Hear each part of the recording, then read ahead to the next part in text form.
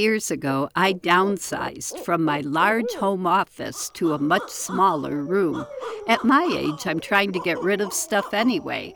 I gave away a lot of books and haven't added many new ones, but sometimes, even now, I come across a book I need to add to my library.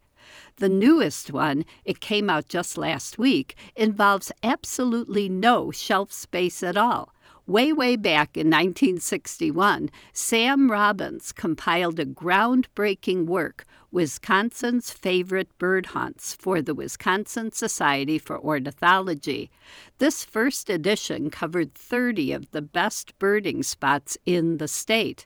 Darrell Tesson greatly expanded the book in the second edition in 1976, and he compiled and edited the subsequent editions through the fifth.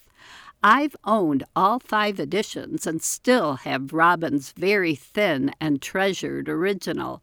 Then in 2020, the 5th edition was reissued in searchable PDF form on the WSO website. That's exactly when I had to clear out a lot of books, so I let go of that final 5th edition. Now, Wisconsin's Favorite Bird Hunts has been revamped as an amazing online resource with detailed instructions and interactive maps to help navigate the intricacies of spots that can be hard to find. It also lets you know where to park and provides the name of the eBird hotspot there. This will be extremely useful in planning trips to new birding spots ahead of time, but also when a sudden rarity turns up in an unfamiliar place while I'm on the road, I can look it up via my smartphone. And unlike a printed book, the online version can be updated whenever it's needed, and it takes up 0 space on my crowded bookshelves. You must be a member of the Wisconsin Society for Ornithology to access this online resource. WSO does so very much valuable work in researching and protecting birds and the places they need and educating the public about them that anyone who enjoys birds in the state should be a member anyway. Of course, not every book is available in an online version, and some books I want, even if they weigh 6 pounds and take up almost 5 centimeters of valuable shelf space. The 3rd edition of National Geographic's Complete Birds of North America, an authoritative 752-page reference work, came out in 2021, but I didn't hear about it until last month. It includes all the artwork, maps, and identification information that's in their latest field guide, only more fleshed out, and with additional information about each of the 1,040 species covered. I've kept my copy of every one of the 7 editions of the National Geographic Field Guide and find myself referring to the older editions for various comparative reasons now and then. But I can't justify keeping my 2nd edition of National Geographic's Complete Birds of North America when room on my shelves is at a premium. Fortunately, I found a good home for it.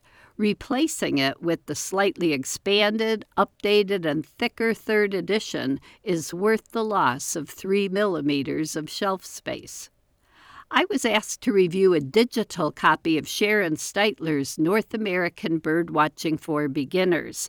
The digital copy was free, but I loved it so much that I paid good money for a hard copy. I'm hardly a beginner, but Steitler's book provides information not available anywhere else on the planet. For example, who but she would explain that one difference between mourning doves and rock pigeons is that the mourning dove's eyes make it look like it's apologizing, while the rock pigeon's eyes make it look confused. And nowhere else have I read the true fact that Canada geese can be found, quote, everywhere. They could be inside your house right now. Sharon Steitler warns readers never to disturb herons in a nesting colony or they will vomit down on you. That's a way more effective way of keeping people at a safe distance than asking them not to bother the poor birds. The one thing I found distressing in Sharon Steitler's book is the clear and convincing evidence that she is a better housekeeper than I am, at least in terms of how often she cleans under her bed. She says the tiny common yellowthroat is, quote, the shape, size, and texture of a dust bunny, when I'd have to give that description to the barred owl. North American Birdwatching for Beginners is a fun little book that was well worth both the $13.99 cover price and 1.5 centimeters of valuable bookshelf space. I'm Laura Erickson, speaking for the birds.